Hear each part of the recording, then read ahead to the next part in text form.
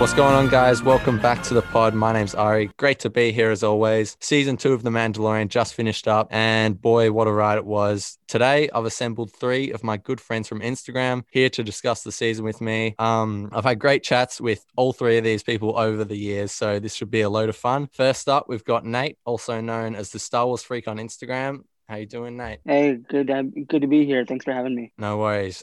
Secondly, coming onto the podcast for the second time, welcome back, Noah. We've also stuffed up the time zone, so he's here like half an hour early. So we thank him a lot. How's it going, Noah? I'm good. Thanks for asking. No problems. All right, and then lastly, we've got True. How's it going, mate? I'm doing great. Thanks for having me. I'm excited to be on the podcast. No problems at all. So before we start, spoilers are ahead for Mando season 2. If you haven't watched it, go and watch the season. It's a load of fun. So let's start with everyone's just overall thoughts of the series, and let's start with you, True. I'm really happy with how the season kind of came together. I think it had a really strong start, and it kind of was my main thing where I really like seasons of television is consistency. Like that's why I would say probably Rebels season 4 is like one of my favorite seasons of Star Wars television, if not my favorite, just because of how consistent it is. And Mandalorian season 2 is definitely just very consistent with maybe like little like the passenger maybe was a little dip, the siege was maybe a little dip, even though I liked those episodes. But overall, it had some really high highs, and it was really a fun ride throughout, especially like the last 3 episodes. Awesome. Yep. Spot on. So let's go to Noah next. What were your overall thoughts of the season? I kind of agree. I really loved it. I'm not sure if I liked it better than season 1 yet. I probably have to rewatch season 2 to figure that out. But yeah, overall, great. Couple of dips here and there, but I did like every episode. There hasn't been a Mando episode that I've disliked. Chapter 5 came close, but not quite. Awesome. And Nate, how about you? Overall, Mando season 2 was an epic ride. I really enjoyed, the features of Bo-Katan, Ahsoka. I might be a little biased on that one, but and then with Boba Fett as well. So honestly, season 2 was such an epic ride. What I really loved the most was that these characters coming on into the season, not only were they fan service, but they played a part in the plot. And that's what I enjoyed, is that I felt like there was a balance between the two. Because if it's just purely fan service, then I feel like it's not gonna have much traction. So, overall, I'd have to say that season 2 felt very different from season 1, and that's what I love so much about it, is that it had a different feel. We went to different planets, and overall, I was very happy with the end result. Yeah, awesome. Yeah, I mean, I'd have to agree with all 3 of you. Absolutely loved this season.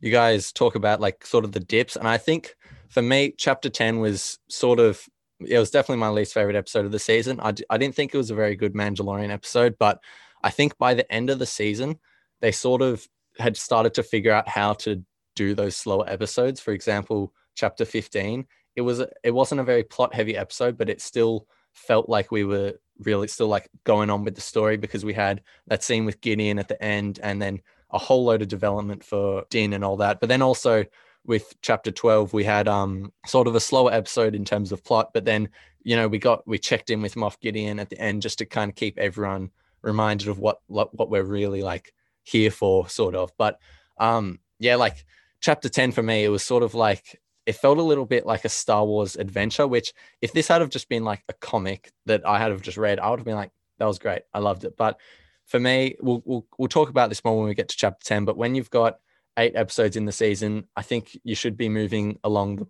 the plot should be moving along quite a bit. And yeah, so that was probably my only issue with this series. But also, Nate, you touched on the fan service. I think there's been some Star Wars content that's come out lately that I feel like hasn't got the fan service quite right.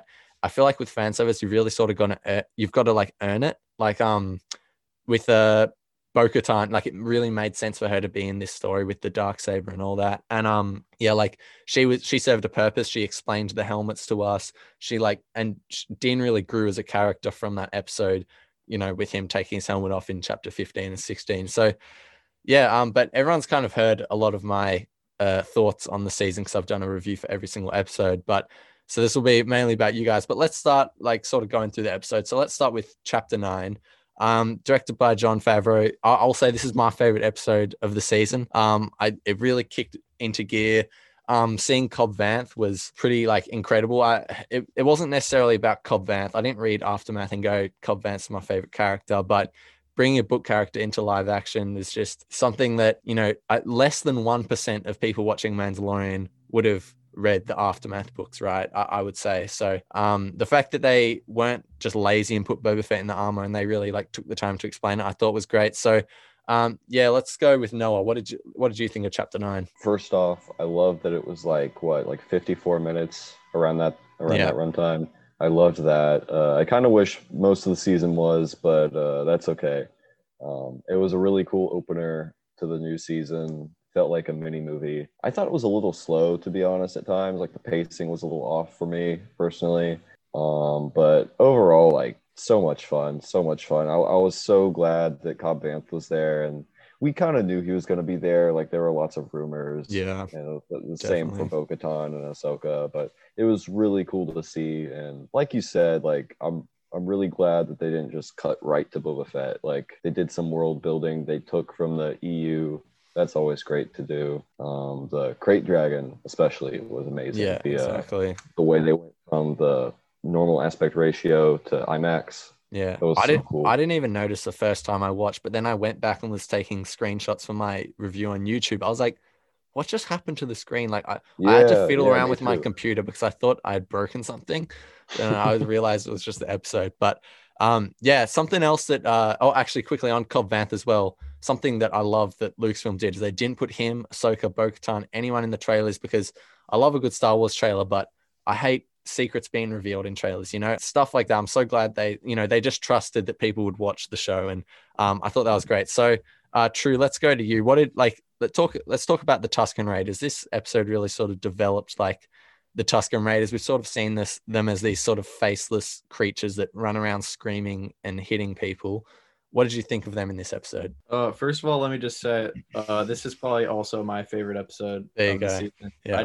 I found it to be just thrilling from start to finish. You had the opening, the Fight Club, and then they go to Tatooine, and then you meet Cobb Vanth, and that's so cool on a multitude of levels. For being such a dedicated fan, like the awareness of that and then him showing up is just so rewarding. The Tusken Raiders, I just found that to be such a fun perspective that was so refreshing because you're used to the Tusken Raiders being this hostile, these savages, and they're kind of that's all they are to the story, especially in like A New Hope. And Attack of the Clones, but it's so exciting to have them like be viewed in this episode as like a society, like a culture. Like the gaffy sticks aren't only used for attack, they're used to clean the bantha's teeth. I found that so funny. Like I laughed out loud when I saw that. I just think that and another thing that's so cool about what they did with the Tusken Raiders is that it shows that Din can it just reflects Din's character, that he's so accepting of the Tusken Raiders that he's able to just like commune with them instead of just seeing them and attacking them. He's like doing the sign language and stuff, and that was just a cool like angle on it. And then seeing the townspeople and the Tusken Raiders like have to team up, and I just thought that was like another layer that added to my enjoyment of that episode. So yeah. Yep, definitely. And something else I loved was seeing like those binoculars that he gave them in chapter 5, like seeing them return. That's just good television. Like that's just good attention to detail. Nate, so first of all, give your thoughts on the episode, but then also tell us what you thought of Boba Fett's reveal at the very end of the episode. What was your reaction like? So I remember watching the episode, and the thing with me and rumors, I don't pay attention to rumors because obviously, as we know, there were so many rumors thrown around prior to the season being shown, with certain characters. So when it comes to rumors, I don't really believe them until I see it. I'm like, I need to see it to believe it. So when I saw Cobb Vanth, reveal his name and show up, I was like, wow, they really did that. Like I was so floored and so moved because I was like, I haven't read much Legends content in terms of Cobb Vanth, but I feel like on a general basis, if you're a Star Wars fan, you at least know of the name Cobb Vanth, and you know his importance to the Legends material. So when he's brought into canon, not only here in Mando, but in Aftermath, it's like, oh, this is a big deal. Like, this is a big money move. Well, yeah, the Aftermath books were actually in the canon, so it was like, yeah, that was like something that I felt it started to finally pay off. Like people like us that, read the books and the comics, like not all of them, but a decent portion. So just like a fantastic payoff. But yeah, anything else to say on chapter 9? Yeah, so going off on what the others said, especially True, he was talking about the perspective in which we saw the Tusken Raiders. Like, that was such a peaceful way of seeing them. Like, we actually saw them as living creatures and people, and we never really got to see that in episode 2. We just saw them as, raging animals who killed Anakin's mom. So it was nice to see a different side of them, and it was nice to see a different take. And that was really interesting, and I really appreciated that. And then with the Krayt Dragon, I thought that was done beautifully, and I could not imagine it any other way. I thought that was phenomenal. And the thing I loved about about that episode the most is, it felt very much like Star Wars. Like, the premiere was like, okay, this is Star Wars. Like, this is what it's like. This is the experience. And when Boba Fett showed up at the end, I was like, man, again, I don't pay attention to rumors, and I don't believe them until I see it. But when I saw him, I was like, again, like, they really did that. I was shocked, for sure. Awesome. Well, True or Noah, does that cover it for you guys, or anything else to say? I want to speak on the Boba Fett ending for sure. teaser thing. I just thought that was so. I mean, obviously, when we first saw the Marshal, we had no idea what we were in for with like the tragedy. But I just thought it was so cool. Like, not only I was already like totally into this episode, like the ending, he's going off in the sunset. That was perfect for me. I was satisfied. And then they pan up to the silhouette of the the cycler rifle on his back, and then he turns around and it's like Temuera Morrison. Like, that's such a great way to end it, and then be so excited for the future of the season. Yeah, definitely. Let's go on to chapter 10, The Passenger. I already sort of talked about my thoughts on this episode. I felt like it was a good Star Wars adventure, but I didn't think it was a very good episode of The Mandalorian necessarily. Something I will say, though, is in my review, I was very harsh on Frog Lady. I think I said something along the lines of, I hope I never see her again. I'd like to retract that statement. Seeing her and Frogman reunite was beautiful, but look, I think I was just frustrated at the time because I was so thrilled with chapter 9, and then chapter 10, I think it's fair to say, disappointed me. Looking back, it's not a disappointment at all. It's a fine episode, but it just feels like a Star Wars Adventures comic still to me personally, and I don't feel like it pushes the story forward that much. But that's just me. True, you start with this one. What did you think? Okay, so I guess I'll start with Frog Lady. I kind of respect the risk of just saying, like, this huge millions of dollars going into this huge flagship Star Wars title, and having one of the 8 episodes just be about like transporting a frog lady to a planet. Like, I just think that's so, like, such a George Lucas almost like idea. That's for sure. Like, just kind of oddball. Like, just I think I respect the idea of just attempting that. I think is fun. And then, I like the spiders. I mean, it's a slow episode, and then if you look at the grand scheme of the season, like, it accomplishes some things. I guess the main thing that I appreciate it for is, like, just especially given, well, I mean, we'll get to the end of the season, but like, given how the season ends, you appreciate the time that you have Grogu and Din together, like, and you go back and they have those little moments together, like them sleeping in the same compartment, or just like just the little like sounds that he makes and the little remarks that Din makes to Grogu. I just think, like, looking back, I haven't rewatched it after seeing The Rescue, but like, I think I would appreciate all of that sort of downtime more.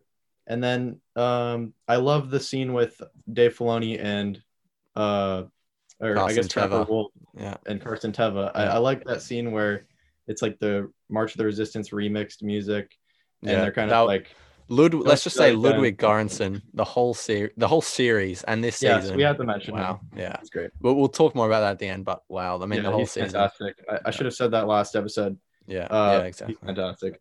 Yeah. But yeah, I love that scene where they're kind of like, that will help you, but don't like just fill out your parking tickets or whatever. Like that was kind of the gist of his line, and I find it to be like a fun episode. You can sit down and watch it and enjoy it, but it's definitely like lower. It just, if you look at it in comparison to like the epic, like Ahsoka, Bo-Katan, Boba Fett, Yeah. like the Frog Lady chapters, like maybe a little lower, but it's fun for its own right. So that's what I'll say. Yeah. Cool. Nate, touch on your thoughts. So I'll be the first person to say that I loved Frog Lady. I thought, looking back, like I like the heart and warmth that she brought to the show, and the like kind of like the humanity she brought to it, I guess. As someone who does not like spiders, I wouldn't say that it's my favorite episode. But I can get past it. I thought that episode had a lot of really funny moments between Din and the Frog Lady, him not being able to speak the same language. I thought that was pretty great. And then seeing the character again that we saw from last season, who takes care of the child while he's gone, was great to see her again as well. Can't remember the name at the moment, but Peli Motto. yeah, it was. Yeah. Yes, her. Yeah, so it was really good to see her, and then overall, I thought, again, like, I think that someone just said this, like, when you look back on it, you kind of appreciate the pace, and you appreciate the length it took in order to get to the finale. So I'd say it's like a 9 out of 10 episode for me. Wow. But because listen, again, like I'm a total Frog Lady fan, so yeah, again, I thought it was great. And bad Baby Yoda, like he's a bad boy. How dare he eat those eggs? Yeah. Yeah. It is pretty hilarious how that started like a whole thing on the internet. Like for me watching it, I was like, yeah, that's a little bit messed up. But people like so meant like, oh, this show should like be cancelled. Like, how could he do this? How could they write? I was like, what? It's a little joke for a bit of a laugh. Like, calm down. Anyway, but before we get to know, I'll just say the Pelimoto stuff. People like are saying the acting's off. They don't like the character. I personally really like the character. I think she's a load of fun. And if you're going to critique acting in this show, I'll get to this later, but I think that's the wrong actor to go after. And yeah, seeing Dave Filoni back was great. I thought, I love the idea of Jon Favreau just shoving him into an X-Wing every season, be like, no, you have to. And he's like, oh, I don't want to. And he's like, no, get in there. Like, come on, the fans want to see it. Anyway, though, Noah, what were your thoughts? So first off, I just want to say that the day this episode came out, or I guess the day prior, was really tough for me. Like there was just a lot of school, and my day at work was really hard, and I was just completely worn out. And I think I ended up like accidentally staying up late for this episode, which for me comes out around like 2:30, 3 o'clock in the morning. Yeah, it's So 7 p.m. to me, guys. Just by the way. Oh man. So I was just like sitting on the couch with my iPad and my headphones in, and I was like, oh, it's 3 o'clock. I guess I'll watch this episode. And it came at like, it couldn't have come at a better time for me. It was so relaxing and just so nice. And it was like exactly what I needed to end the day with, even though it was technically really early in the morning. Yeah. So yeah, I really liked it. First off, I want to say Dr. Mandible, extremely underrated, incredible character, one of my favorites. Like I agree with everyone when they say it was like a little dip, like because it was slow and it wasn't as good as some of the other episodes, but I can't say I disliked it. I honestly had so much fun with it. It was just so relaxing, in my opinion. Yeah. Seeing, like you said, seeing like Din and Grogu just interacting with each other and him making the little noises. I love how in season 2 he makes so many more noises than he used to. Yeah. There's so much variety to it. It's great. Just that downtime with them is exactly what we needed, I think. And the music, especially when he's like looking at the eggs, I love. Yeah, I was literally about to say that. Like, I think this is the first episode we hear sort of like a Grogu sort of theme. I might be wrong on that, but it's the first time because then I think something similar plays at the very end of the season when he's getting When they're saying taken away. goodbye. Yeah, Yeah. that's what hit me. Because like this episode kind of hit me pretty See, hard. that's why you go back and look at these sort of episodes and start to appreciate Exactly. them. Because see, now that Grogu's gone, sort of, we'll talk about that later. It's time, just like downtime like this. You're like, yeah, I can really appreciate this. Obviously, at the time, I was saying like, yeah, I wanted the story to like just go forward. But looking back, I'm like, okay, like I can really appreciate this downtime now. But yeah, absolutely. I guess to add on to the eggs thing, I thought it was a bit of hilarious dark humor. I didn't really have an issue with it. Yeah. I can see how it would be a little disturbing for some people, but I mean, they weren't fertilized, so like, don't most people eat eggs anyway? Exactly. Did anyone else find it weird that Frog Lady just decides to take a bath in the middle of nowhere? Like she's just lays the ship and she just threw me. strips down. Yeah, right. She just That was strips a down. little too hot for Disney Plus. Yeah, A little steamy for Jon Favreau and Dave Filoni. I was like, okay, cool. Rating there. Yeah. I couldn't. I was like, I remember watching. I was like, okay, this episode already feels a little slow. Let's do something. And then all of a sudden, it's like, where's Frog Lady? And I thought, okay, something's gonna pick up here. Like, and then she's in the spa. I'm like, what's going on? Okay. Anyway, but yeah. Okay. True. Anything else? I just wanted to shout out like two moments that I liked. I thought the opening fight. Oh, that's right. We forgot to talk about that. Yeah. The opening fight scene was cool. Like Peyton Reed as a director, like you could kind of, I got the feel for his style like immediately, like because that fight is just like very different. It's like paced different, and I liked just him fighting, and then the one guy he like deals with the one guy, and then like the jetpack thing. That was cool. And then I also love the moment where he's talking on the intercom with the two X-wings, and it's like it's like he's talking to like two traffic cops or something. Then they go silent for a moment, and then the S-foils like deploy. And I love that moment because like what's going on, and it's like this dark. Usually when the S-foils deploy, it's like a really triumphant moment, but that was like it was like, oh no. I was like, oh dear. Yeah, for sure. All right. Yeah. Well, we'll move on from that episode onto the Heiress. I'll just start off by saying I loved this episode. I've heard people critique it and saying that it's a bit too action heavy, and that's all that it is. But I think it offers so much more. Firstly, Frogman and Frog Lady reuniting was fantastic. I thought it was just so classic Star Wars. Like something they said in Disney Gallery in season 1, it was like, it's silly, but it still kind of takes itself seriously. And like, I just don't think there's anything else where you can see two frogs run at each other and you'd just be so like, you're just so touched by it.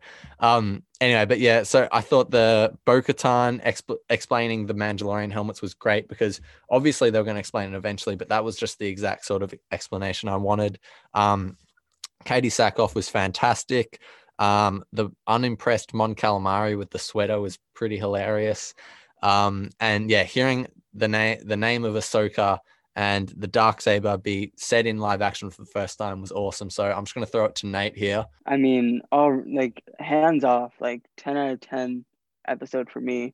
I was not expecting Bo-Katan. I think I had heard that she was rumored, but I never really paid much to attention to it. And so that scene when, Bo-Katan and the other members drop down and save Mando from being eaten from that monster, I was so in awe, and I was like, okay, was not expecting that. And I was so in awe of, the cinematography and the music. I mean, again, Ludwig does it again with the music and with Bo-Katan arriving and Katie Sackhoff.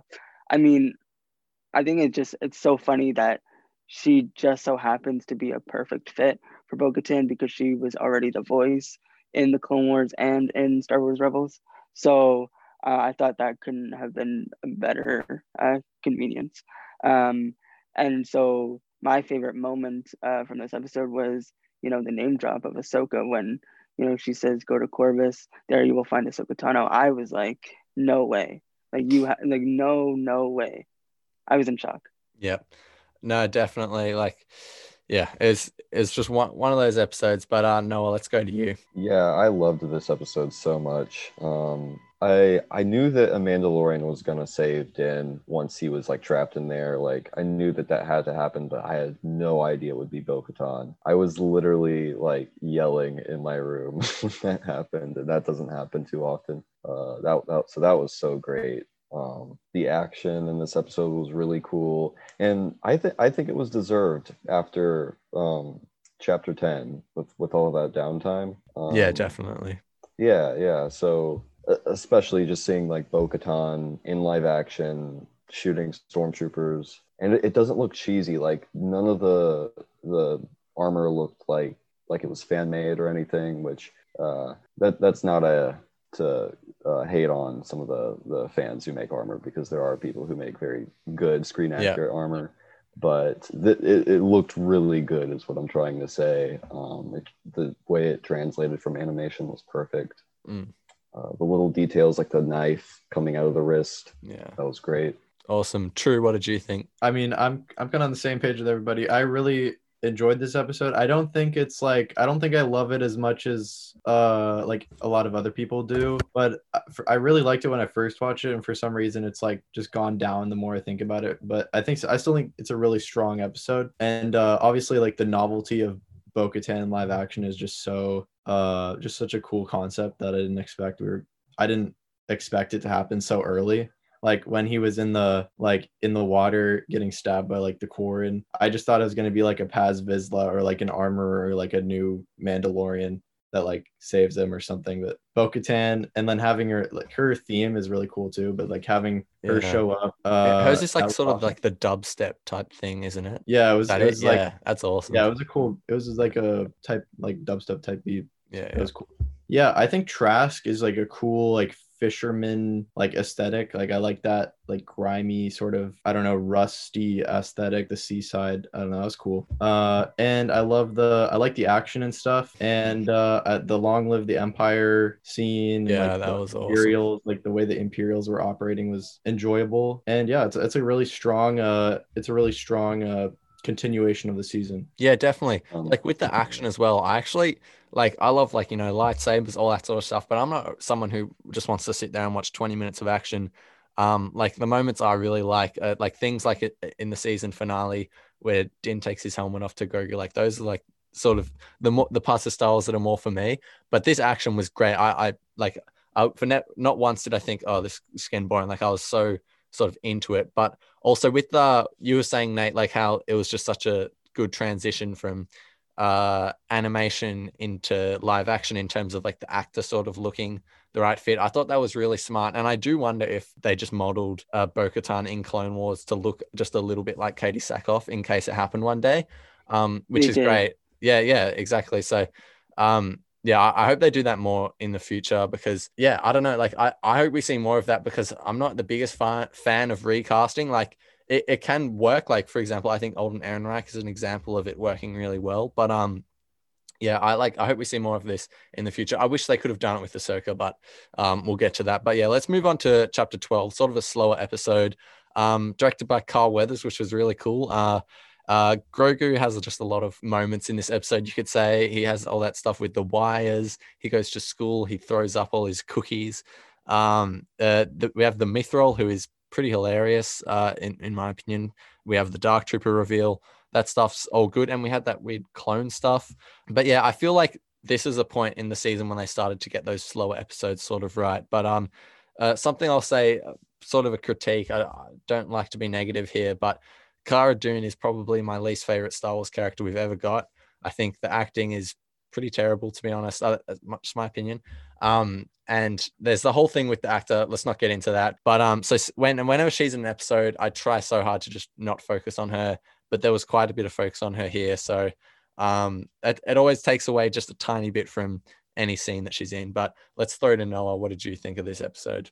So I didn't love this episode, but I did like it. I think I never got around to reviewing it on my page, but I think I would have given it a 7, which a lot of people interpret as like me disliking an episode. Like when I would rate season 1 episodes with a 7, they're like, oh, so you hated it. I'm like, no, it's a 7. Yeah, 7 is good. It's mostly pretty good. Yeah.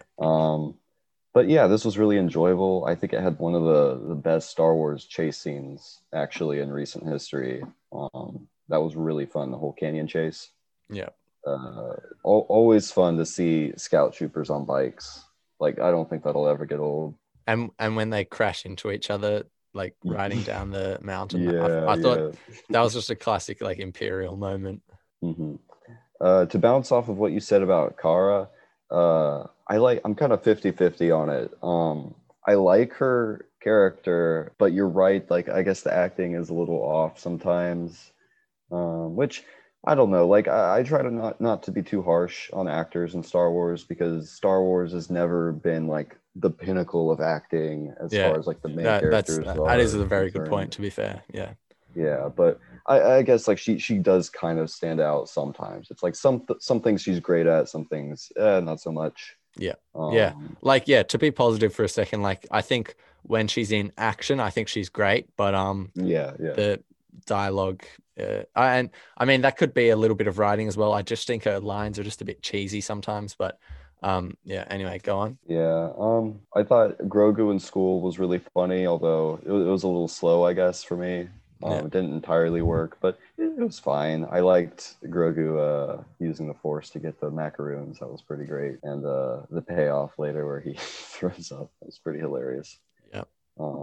I don't know what to make about the clones. I don't know if that was Snoke or Palpatine or what they were doing with that. I'm sure that'll come back into play. Yeah, I have those clones. I still have no idea. When you look at the concept art, they sort of make it to seem like just sort of just bodies. Like I feel like if it was Snoke, it would have just like personally, I just hope this has nothing to do with Snoke or Palpatine. I don't hate the sequels at all, but I just want to get away from that just for the moment. But yeah, anyway, True, what did you think? I kind of feel the same with Noah. This is like, like mid-tier, like very, very strong mid-tier Mando. It's like a 7 for me as well, probably. I enjoy Grief Karga. I enjoy Cara Dune. My like a solid amount, I guess. They haven't reached a point where they're this really deep characters, or these characters that I really want to see come back into play, I guess. But they're enjoyable when they're around. And I think the child, like all the gags with the child, are very strong, and I think Carl Weathers just knows how to use the puppet for Grogu, just like in very humorous ways. And Definitely, I think the action's very fun, and it's like it's fun to watch. I don't have a strong feeling either way on it, really. Yeah, totally. Like, I mean, I feel like just the only thing that I really like about this episode is how, well, I mean, I like a lot about it, but the thing that they really got right is just that scene at the end, because I feel like they find like a lot of the like smaller scale episodes, they just don't feel like they connect with the story, but that made me feel like it had a purpose. And like with the I forget who it was, but someone puts like a tracking beacon on the Razor Crest. It's like, okay, like that's going to come into play, and it does. So yeah, but anyway, Nate, what did you think? So yeah, the siege didn't really do anything for me per se. I didn't take away anything from it. But I will say that, that ending, with not only, those tubes, but also, and, with the doctor talking on the hologram about, the M count and, so on and so forth. And, Din just being so shocked that they took, the blood from, Grogu. He definitely took that to heart. And again, like that ending with, Moff Gideon and, the Dark Troopers, you knew that something was going to come. You knew that these Dark Troopers were unlike anything we've seen before in Star Wars, and that they really meant business. So I really love that kind of menacing, evil vibe that they brought to the end scene of the episode. That just was like, okay, now I have even one more thing to look forward to. So the siege, I would give like a 6 out of 10. Again, I didn't really take away anything from it, but I'd say it was a decent watch. The scene with Grogu in school was adorable, puking up the macaroons at the end, and that amazing, dog fight with Mando in the sky with those, fighters was really great. Yeah, definitely. And it was just great to see Carl Weathers directing. I think he's a great guy and a really good just personality. You know, he's a great character in the show and just in real life. But moving on to a big episode, chapter 13, The Jedi, directed by our favorite Dave Filoni. So yeah, Ahsoka in live action. I mean, wow, it was pretty extraordinary. I'll be honest, I actually didn't have the same sort of reaction that everyone else did with like they're like, whoa, like this was the most incredible thing ever.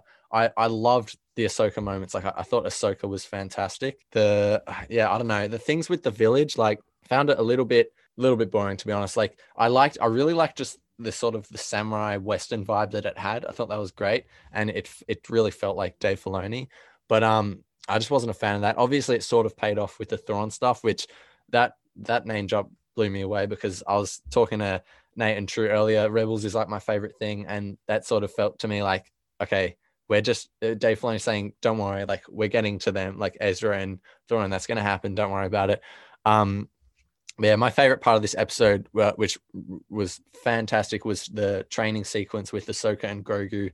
I thought that was just awesome, and the score at the end of this episode with the sort of different take on the Mandalorian theme into Ahsoka's theme to finish off the episode.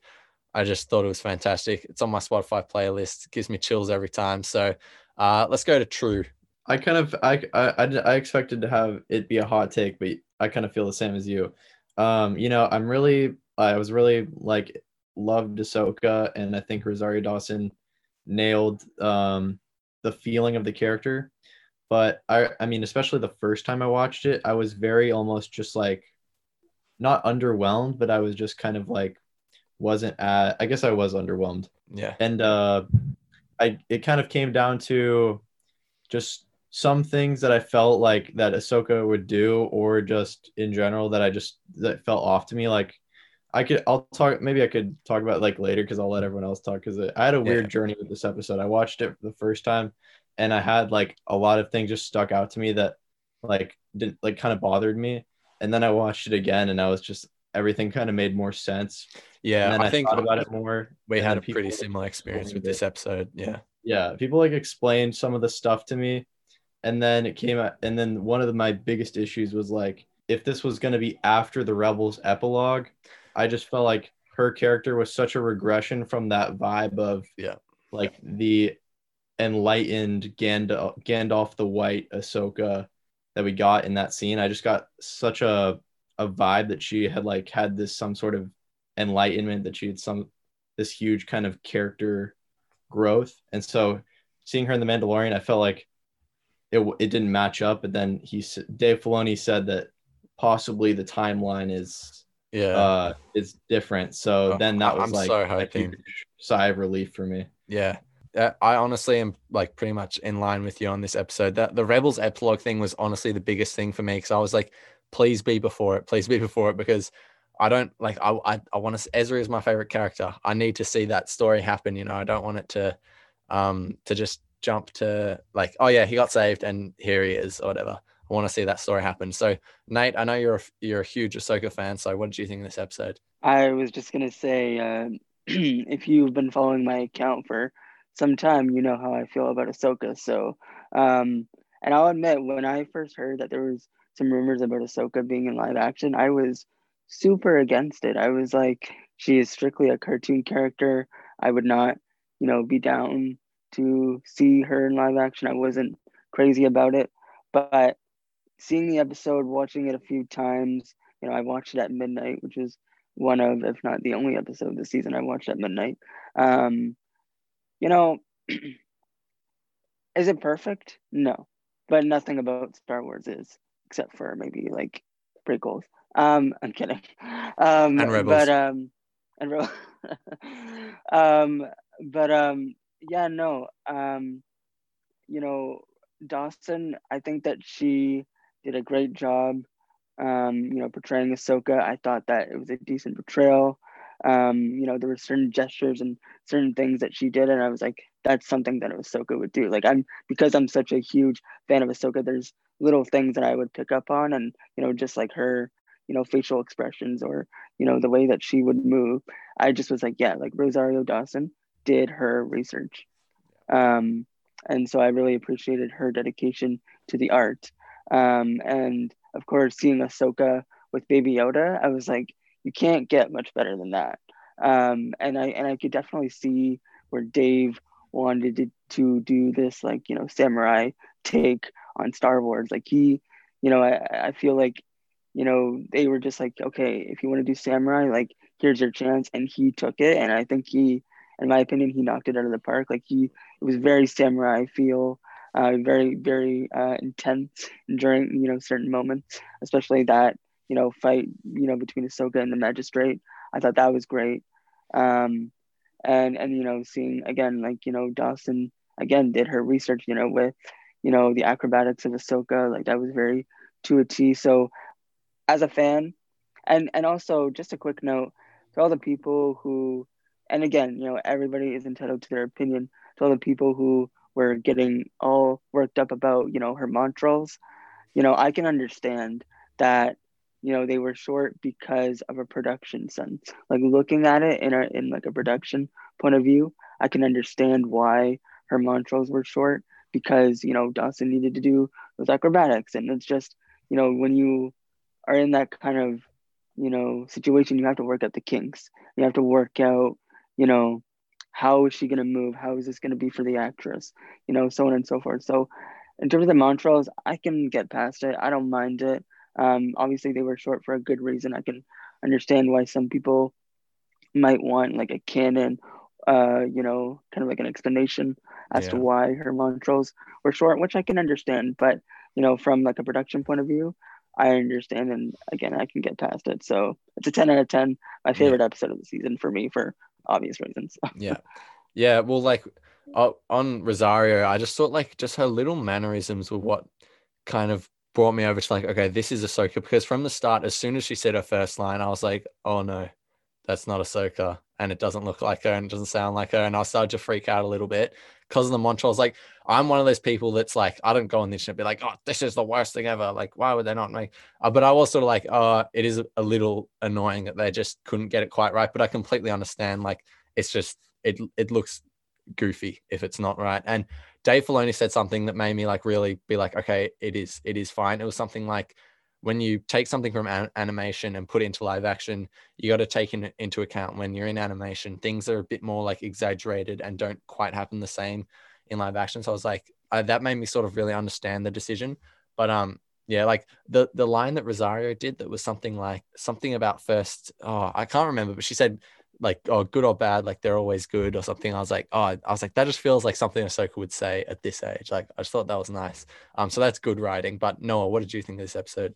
So yeah, about the Montrals, I'm still not past that. Like, I can, I guess, look past it, but like I've chosen to look past it, but there's just like a part of my brain for some reason that's still bothered by it. No, I'm the same. Yeah. I can't really do anything about that. Usually that's not a problem with Star Wars. Usually I'm very positive about anything Star Wars, aside from like a few things that I'm sure everyone is aware of. I won't get into. But other than that, I did really like Rosario Dawson in this episode. I thought it was great that she was actually like pursuing this role, that she was excited to get it. That was just really cool to me. I thought she did the character justice. It was a little bit slow. I might actually give this episode a 7 as well. It's a little dull in my opinion, but there are some great scenes, both the action and I love when Ahsoka is like kind of talking to Grogu through the Force, and it's just that silence where they're just looking at each other. Yeah, that was really cool. I was so confused at first. I was like, what are we doing? Why are we just standing around? But I made sense of it after a while. Yeah. I don't know how I feel about Grogu being at the Jedi Temple, to be honest. I don't really have like an issue with it. I guess I'm still just trying to figure out how I feel, because I was under the just under the mindset that he wasn't from the Jedi Temple, that he was just like raised maybe with other people of his kind. And I think that that's just me, like that's just because I had like a preconceived notion. So I'm sure I'll get used to that idea. I love that Dave Filoni continues to like take inspiration from Princess Mononoke. He did a lot of that in Rebels, specifically with the wolves. The Thrawn name drop was great. I don't really have a whole lot to say about this episode. I mean, like I enjoyed it. I guess it's just a little slow at times for me, but Yeah. overall, like I like it. Yeah. It's good. No, I think I'm the same. Yeah. Yeah, cool. True. Real quick, what did you think of the Thrawn name drop? That excited me. But at Yeah. the same token, it's like I am partial to the idea of the Rebel sequel being in animation. So I'm like, I don't really need a live action Thrawn. I mean, I feel like the same about what I did do. Like, I don't need a live action Ahsoka. Then we did, and I loved it. So, you know, if it happens, I'm very game for it. I'm sure I have all the faith in Filoni to execute it well. Yeah, I mean, I don't really need that to be a priority, I guess, in The Mandalorian. And I guess all of these new shows, I feel like it's more so going to be important for like the Ahsoka show. And just a little off topic, my idea for the Ahsoka show, even if it's like if it's a limited series of one season, then what I want it to be is Mandalorian Ahsoka, and then we see how she gets to where she is in the Rebels epilogue, and then we get a Rebels sequel that's animated. That's just what I want. That probably won't happen, honestly, but yeah, that's what I'm kind of like hoping for almost. Yeah. And so I feel like Thrawn, if he doesn't appear, he'll at least be like the driving force, like his presence or whatever he's doing, like whatever the magistrate was doing for him, and like whatever he's up to, that'll probably be like the driving force for like the plot of the Ahsoka show or the plot of the Rangers of the New Republic show or whatever. Yeah, that's an interesting point about the Ahsoka show, because my sort of, as soon as I heard about it, I went, okay, thank God we're finally getting the Rebels sequel. I can rest. It's been announced. So that it's funny you say like, yeah, it's from Mandalorian to the epilogue, because I mean, I would enjoy that in the sense that it would mean that the story we kind of get more time with it. But yeah, I don't know. I'm so excited for that Ahsoka show, because no matter what it is, I think we're either leading up to the Rebels epilogue, like you said, or I think we're just going to get that Rebels sequel, which, yeah, I don't know why it has to be in live action at all, but I'm totally fine with it being like that, because I have full trust in Dave Filoni. But let's move on to chapter 14, directed by Robert Rodriguez. So Din takes Grogu to Tython, and straight away, because I thought that the pattern of the show had kind of been a very like exciting episode to a slower one, and then exciting to slower. So I just went, all right, we're going to kind of slow down a bit. I was expecting another chapter 10 type episode. But no, he takes him straight to Tython, which I was so glad about. And then, yeah, the freaking Slave One appears, which was just crazy, because I did not think that was going to happen. And yeah, Boba Fett is back. I thought we would have to wait till season 3. But yeah, Boba Fett is just completely ruthless, which is just so cool, because you see him in the comics as just this, you know, crazy ruthless guy, and seeing that in live action, I personally love. But yeah, he's a bit more honorable, which is cool. But I think we're going to see a bit more of a ruthless Boba Fett in the book of Boba Fett, but we'll see. And yeah, Fennec Shand is now honestly like one of my favorite Star Wars characters. I think she's awesome. Just yeah, everything about her.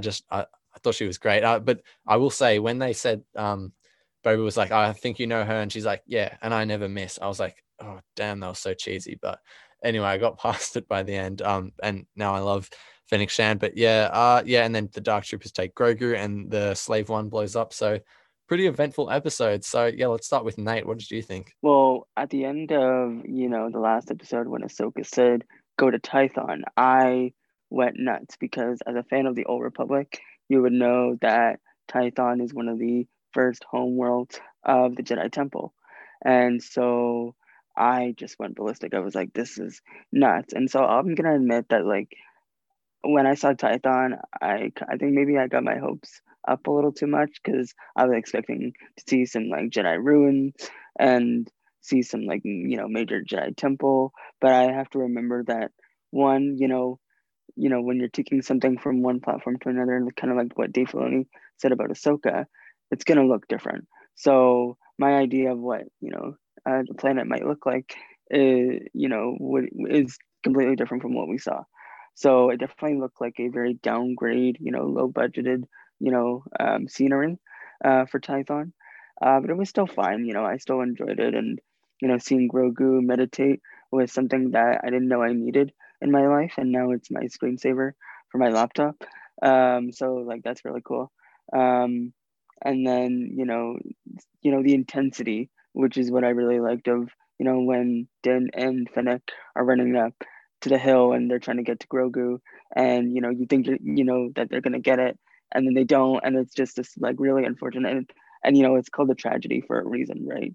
So, and then of course Fennec coming back.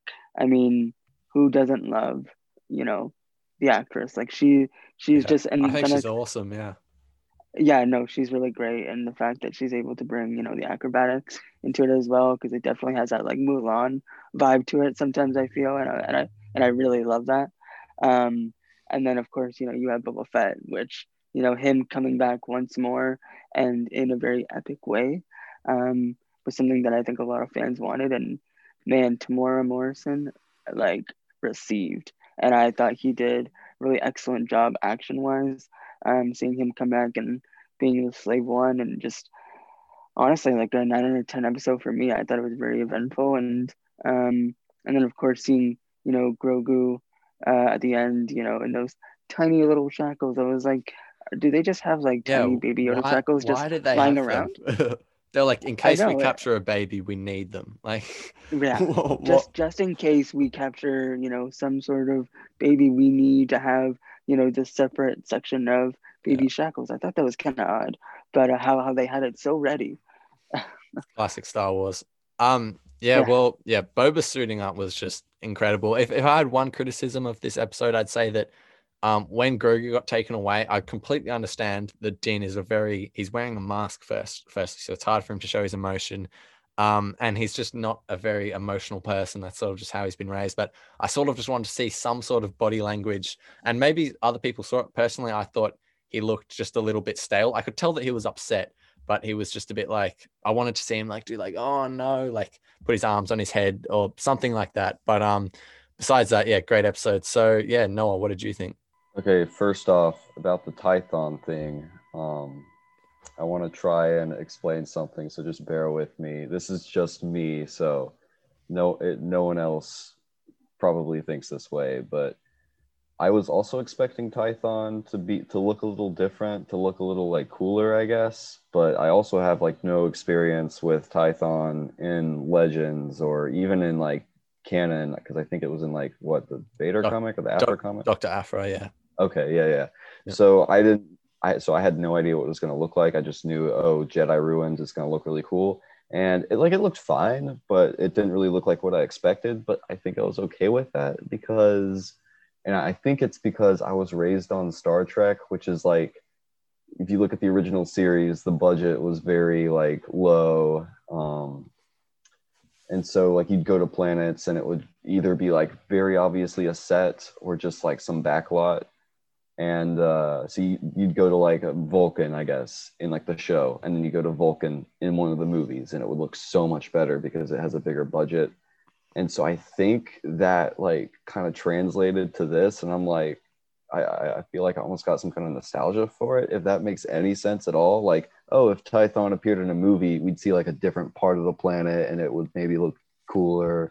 So this is just like one part of Tython that looks more like they just kind of went to some random spot in California and filmed it.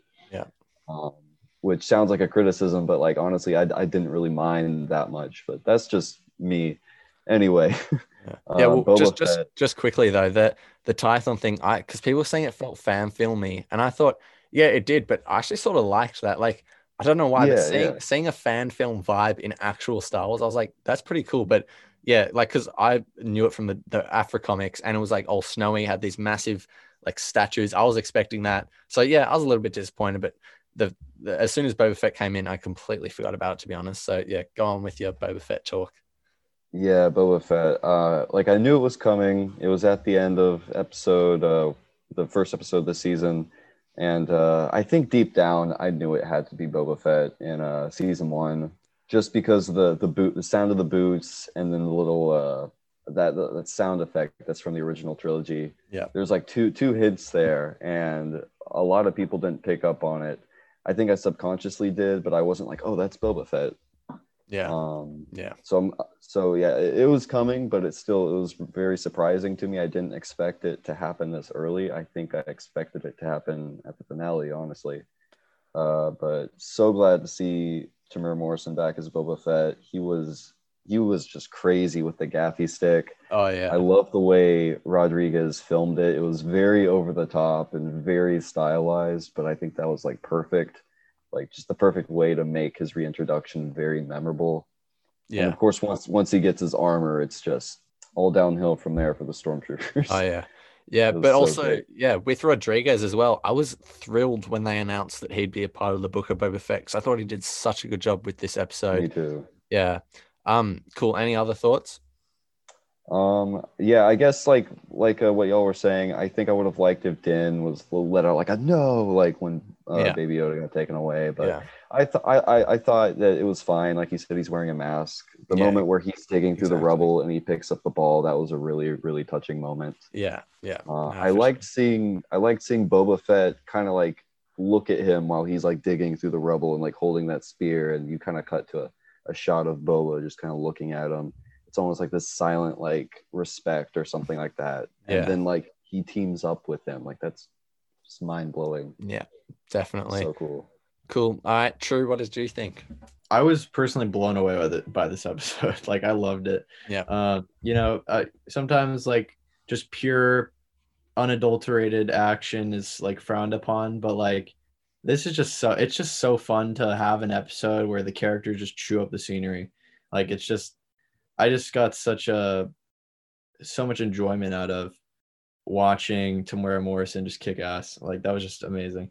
Like the gaffy stick scene and just the way that Rodriguez shot it, where every time he hit like a stormtrooper, like the camera would kind of like go down with the stormtrooper or something. Just the way that the camera moved like was so cool and just so like new to Star Wars. And I just got so much I had so much fun with that. And I mean, Fennec Shand coming back was nice because that was like redemption of chapter 5, which that's like the only episode that I dislike. Yeah. And this episode improved that in a few ways, like the ending cliffhanger and stuff. But like, yeah, I mean, Tython, I can see like that was kind of maybe a little underwhelming, like the lack of focus on like the Jedi Temple. I guess it was just kind of like one stone and then kind of onto Boba Fett and the Slave One and Fennec Shand and action and stuff. But I'm not really complaining because that was like the meat and potatoes of the episode anyway, and like Tython was just like there to like for them to fight on, so I'm okay with it. And then the Dark Troopers were so cool for like the brief moments that they were there, and like their little riff that like is expanded upon in chapter 16, which is just amazing. Like the Boba Fett's theme in this episode, just so good. Like the tribal like horns and yeah. So good. When he turns back to the camera, like after blowing up the two ships, and it's amazing. It does that little horn. Yeah, that's awesome. I really do. I think the way that Robert Rodriguez shot this episode really, really elevated it. Like people have a problem with the way that it looked, like that it wasn't like color graded the right way, or like that it looked like a fan film. But I mean, I can see like the way that it looked, like the complaining, but like just I'm so glad that it was Rodriguez, because his style for some reason it was just like a match made in heaven. Like the way that Boba Fett fights and the way that Rodriguez films the action, it was just so cool. Like the quick cutting, the quick pans to like the stormtroopers, and then like Boba Fett using all of these different weapons, like using something like knee darts, like just the absolute like joy of watching Boba Fett just destroy stormtroopers was just amazing. And I'll never forget like the first time watching it, me just having such a good time with it. Yeah. I think honestly, like the three biggest sort of reactions I've got from this season was Luke's X-Wing, Bo-Katan, and or actually Boba Fett, but also when the Slave One came back, because I just didn't expect to go to Tython, let alone have Boba Fett come back. So yeah, fantastic episode, and so excited to see more Boba Fett content coming. But I just want to say, like, you guys, you talked about the small handcuffs, and I'm pretty sure Moff Gideon is just covering his bases if he has like that's true. Meeber Gascon on his ship or something. Like he needs like the mini handcuffs for like those, like the Babu Frick type species, you know. Yeah. Not just for a baby. That's a very good point. Still at large. Yeah, that's actually a very good point. I didn't even think like it's not just babies. Like there's all sorts of creatures out there. Just wanted to throw that in there. We can move on. Anyway, so yeah, chapter 15, directed by Rick Famuyiwa. I don't know how to say that name. I'm sorry. I'm just gonna say Rick. Rick is probably my favorite director in the series. Chapter 2 is my favorite episode of the whole show. I love the way it's hard to explain, and I'm not going to try to because it'll just sound like crap. But I just really enjoyed this episode. I feel like I was the only person that was excited when Mayfeld was coming back, because I really don't like that prisoner episode. Like the other characters are so annoying. Those two Twi'leks, never want to see him again. But I mean, they're meant to be annoying, to be fair, so that's fine. Yeah, I was so happy to have him back, and I thought he was so good in this episode. Bill Burr, who would have known that he's like a great actor. Yeah, Boba's got a new paint job, which looks cool. But then the real like meat and potatoes of this episode is like the whole thing with Mayfeld sort of questioning Din's beliefs and his philosophies. You know, what's the difference between wearing your Mandalorian helmet and a Stormtrooper helmet? And then obviously that scene at the table where Din's got to take his helmet off to scan his face, which that whole technology is a bit confusing, but whatever. But then we got a seismic charge, which was a seismic charge, which is awesome. Didn't see that coming, but I think that's fan service done right. You know, they really earned that sort of moment. And then my favorite moment of the series is Din sending the message to Gideon, because that to me is when Din stops seeing Grogu as his mission and starts seeing him as his kid. He's saying, you know, I'm coming back to get my kid. You have no idea how much he means to me. And I had literal chills. I don't really cry that much at Star Wars. This is the third thing I've ever cried at. Han Solo dying, Kanan dying, and this. I honestly was like, wow, that like it's such a powerful moment. Like that we've had 15 episodes and he's finally like, okay, this is my son and I'm coming to save him. So yeah, I love this episode. I think it's fantastic. So Noah, I'm going to go to you. What did you think? This episode felt like a movie, I think, more than maybe any episode we've seen so far, even the first one this season, which I'm not really sure why. I guess it was just the scale. It felt longer than it was. So that's always cool to see. It's always neat to see how, like, I guess, big this show could get in terms of scale, in terms of how many locations we visit in one episode. I really liked Bill Burr in this episode. I don't really know him as Bill Burr like most people do. Like, I wasn't really aware. Yeah, I'm not either. Yeah, I've just always seen like, oh, that's Mayfeld. Yeah. And then people are like, oh, it's Bill Burr in Star Wars. I'm not sure how I feel about this. So I'm just like, it's just an actor. Can't relate. Yeah, exactly. Yeah. But yeah, I think he's great in this. Honestly, I think he's even better in this episode than he was in the first season. Oh, definitely. There's just so much great stuff in this episode. All these people working together: Fennec, Boba, Kara, Din, and now Mayfeld as well. Like you said, getting back his kid, not his mission, but like his kid now. Yeah. I love the joke with Boba Fett, like, oh, they might recognize my face. Yeah. You know, Din didn't get it. Yeah, he was just like under the helmet. He was just playing. Okay, he's like, cool. Oh, okay. Okay. Yeah. The Juggernaut thing was great. The whole Rhydonium thing. A lot of like the more philosophical stuff, like, oh, like these people, like they don't see us as Empire or New Republic. We're just people taking over their land. And then like, oh, like, you know, what, like you said, the whole helmet thing, like, does it matter what kind of helmet you wear, or like, is it just you can't show your face because there's a difference? Yeah. And like we all says that. Yeah, like there's a difference, like, you know. Yeah. Well, like we all like cross that line at some point. Like, really interesting stuff. I guess that whole technology, the face scanning technology, was the equivalent of prove you're not a robot. Yeah. It's literally like I the guess. test you take on Google, like click which one has a Exactly. bus in it or whatever. Yeah. Um, but yeah, there were lots of great moments of tension here. I loved seeing the whole bit with like the stormtroopers like being the good guys, like saving the main characters, Yeah, and no, Mayfield was like, "Oh, that's weird." yeah, yeah. Seeing like all these like all these like kind of grungy imperial workers getting like, you know, the idea once again that like not everyone in the empire is bad, they're just doing a job, you know. Yeah.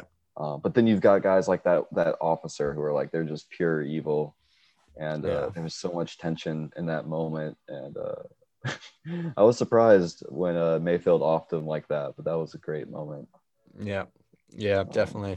And when he says something like, "Oh, like I never saw your face," and Dean is like trying to sort of be like, "Thank you, like I appreciate this," but he's so just like awkward that he's just like okay, like I'm thankful, but moment. like I want to smile, but I don't know how to smile, like, you know. Yeah. And yeah, honestly, like Bill Burr obviously was fantastic, but I thought Pedro Pascal, like he's just such a good actor. Like people don't realize how much he has to like give to this role. It's because it's so much about the physicality. He doesn't just walk around in a suit. He has to like, you know, it's about so much more than that. And he finally, people were saying, oh, he felt weird. I was like, that is exactly how I felt Din would be without his mask. Yeah. So yeah, I thought it was great. He's so uncomfortable. It was perfect. Yeah. Because I said this in my review. It's like imagine walking around the shops with your pants off. That's pretty much how Din felt. You know, like he felt really naked at the time. So yeah. All right, I'll throw it to you, True. And also, while you're giving your thoughts, touch on the pirate thing. So I want to talk about this because this is one of those things in Star Wars where even when Mayfield, he's like, I'm going to shoot you because I'm so upset about how you killed my whole fleet or whatever. But then he goes, all right, so I'm going to destroy the factory with thousands of troops in it or whatever. I mean, am I like wrong in thinking that he's sort of just being a little bit of a hypocrite? I understand what it's doing. It's like he's finally getting his revenge and he can sleep at night and all that. But then also with the pirates, they just killed these pilots that were trying to like save these pirates that were trying to save the planet. I don't know. What did you think of that, True? Yeah, that's interesting. I haven't really thought a lot about that. I don't know how much I can say on that, but like to me, Believer is like either my third or second favorite episode of the season. Like I really appreciated the approach to Bill Burr's character, like just the nuance of him. Like it was like night and day how much better he was in this episode. Like just Bill Burr's performance and then the script he was given, like just him talking about in the Juggernaut, like talking about like, you know, everybody's all the same until things get messy, or like he was talking about like is the rule keeping your helmet on or not showing your face or wearing your helmet? Like what's the like, because that's different. Just that sort of dialogue was really interesting and like some of my favorite exchanges in the show. And the action was great. I think I agree with you. I think Femi Yiwa is probably like one of the most gifted directors to have worked on the show, if not the most gifted. Real quick as well, I really hope that Rick is like has like a major part in Rangers of the New Republic, because I feel like he would suit that show so much just with his style. But anyway, I agree with that. Yeah, I don't really. I mean, I just want him working on something. Like if that's I think I agree. Rangers, like that seems like that suits him. Yeah. Or like you could do the Taika, like just give him a movie or just something. Like he deserves to helm something. He wrote that episode and he directed it, and like I think that's one of the strongest episodes writing wise. Like but it shows as well that like Favreau writes every episode besides when Filoni writes a few. But he trusts Famuyiwa to write his own episodes, which shows like the trust that he has in him. So absolutely, he should be getting more projects. Mm-hmm. Yeah, I mean, and then I agree with you. Like maybe, him killing the stormtroopers was like, hypocritical almost. But I found it to be. I love the scene. That's one of my favorite scenes this season. Is the table confrontation between him and Valen Hess. Like just him, it felt like a Tarantino standoff, just like that, you know, that one of them's gonna get shot or like something's gonna happen, but like they just keep talking and like Bill Burr keeps getting more like fired up and you can see it in his eyes. Like his face just gets redder. And that scene is just completely like perfectly executed. And like the operations, it's a great way to incorporate something like Operation Cinder, because like everyone, you don't have to know that event to understand like what he's talking about. But if you're aware of like the Battlefront 2 campaign and like the Shadow Empire comic, it's like with the Cobb Vanth stuff, it's like with the Cobb Vanth stuff. Like Cobb Vanth works well in the story, but if you are familiar with him, it's even more rewarding because like when he's talking about Operation Cinder, it just completely makes sense. Like you completely understand like the Empire just turned on everybody that served them loyally because the Emperor felt like if he died, then there needed to be a punishment. There needed like if people failed and they needed to be held accountable almost, which like makes zero sense, but it's Palpatine, so Palpatine's failsafe plan. So, but yeah, I mean, it just makes sense from like a soldier's perspective, like Mayfeld, how it's like he's so confused and so like lost by that choice and like all that meaningless death, which in the end didn't make much sense to him, and how he has like survivor's guilt by being a part of the group altogether. Like I just think this episode, like it serves the story, like Din helping Grogu, but just as like a like smaller subplot to have Mayfeld, this like supporting character, get this great arc of feeling like he can like now sleep at night and now feel like he doesn't have to carry that guilt anymore, I think is great. And I can see like the hypocrisy, I guess what you're saying, like when he shoots all the stormtroopers, but at the same time, I think he feels like the people that continued to serve after Operation Cinder have like compromised their morals to a point of like they're beyond saving, I think. Definitely. All right, Nate, what did you think? Yeah, so one thing you should know about me is that like I'm a writer, and what I saw in this episode was nothing but like character development. You know, me personally, I feel like there was a lot of development between Din and Mayfeld. You know, Mayfeld had his development with, you know, okay, so like let's start with him. So for him, it was, you know, about digging in his past. We didn't get much of that in season one. You know, we just saw him, you know, team up with Din and the gang to, you know, do this mission and whatever, and it was very brief. But in this episode, we really got into his past, which I really, really liked because it made me love Mayfeld a lot more than I would have ever thought I would. I mean, I never thought I would walk out of the episode being like, wow, Mayfeld, what is a really well written character.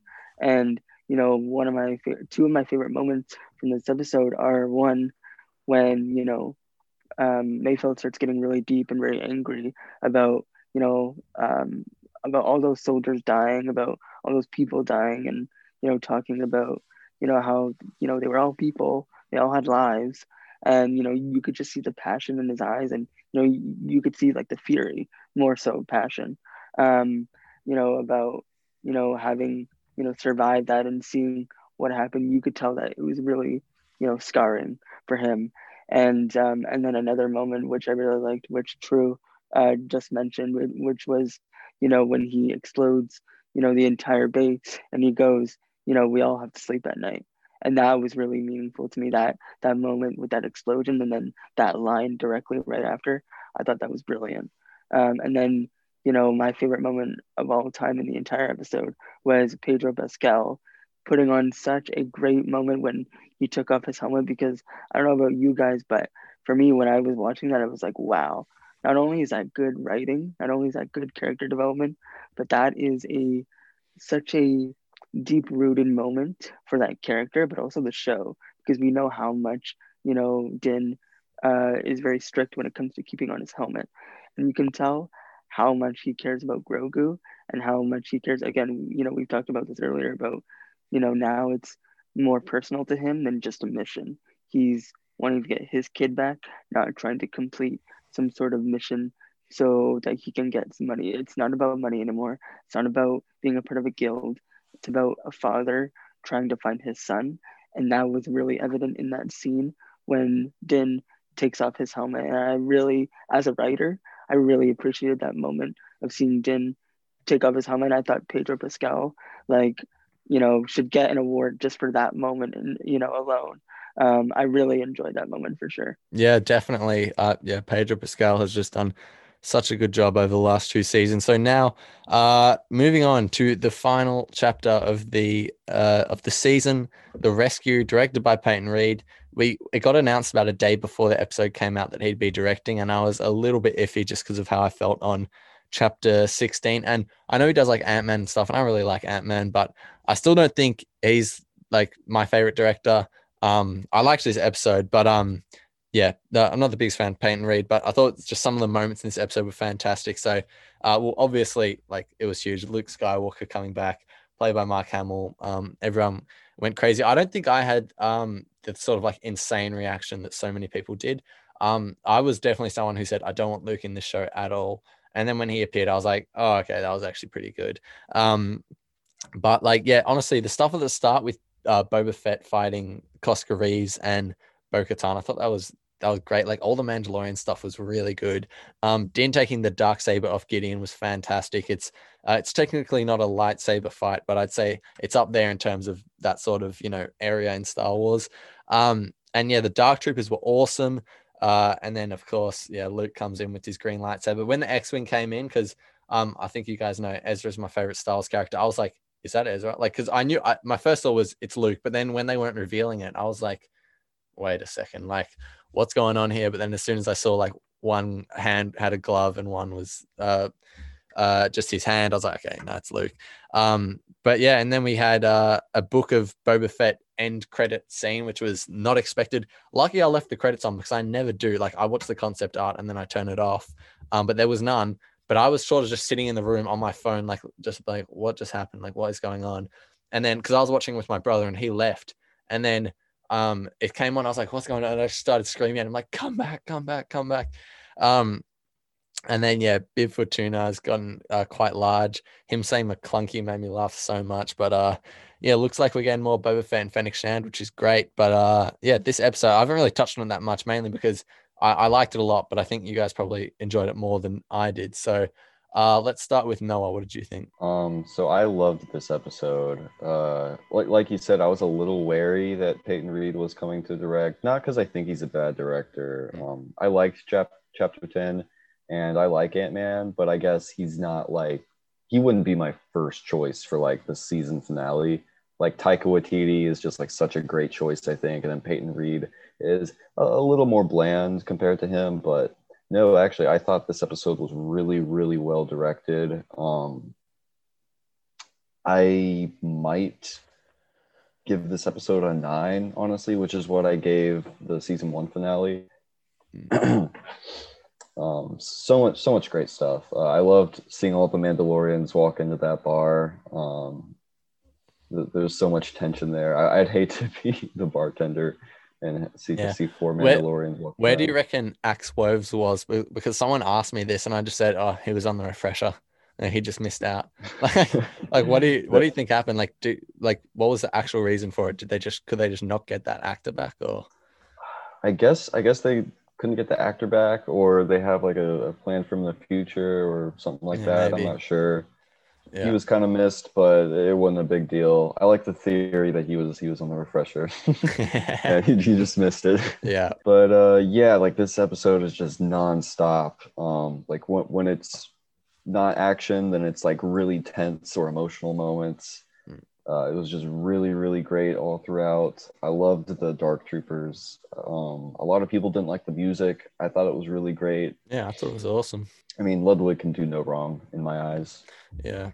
With Ludwig though, when I heard the first episode, I was like, what is all this? What are all these flutes? Like, what is going on? But now that we're 2 seasons in, I'm like, absolutely love it. It's like a new brand of Star Wars music.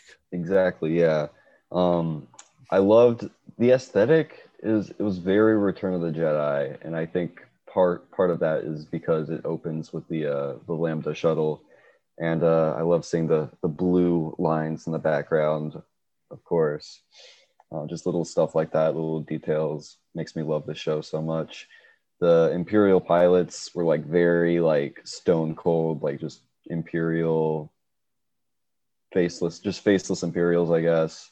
I like that one of the guys was actually like, oh no, I'm not with him, let's make a deal. He just dies instantly. Yeah. Poor bloke. Yeah, I guess like the only part of the episode that I'm a little meh on is like when they're discussing their plan. I've Yeah. never been like really interested in like what the plan is. It's just like, or Yeah, just do it. Yeah. yeah, just do it exactly. Yeah. But that scene was okay. But once they actually get going, oh, it's so great. The shuttle crashing, all of that. The fact that this episode managed to have so many, I guess, female characters in it, a Yeah. lot of them being like pretty old, I think, like around 40 and over, because what is she, like in her 50s? Bo-Katan would be like around 55, I'd say. Yeah, they Yeah. look great for their ages.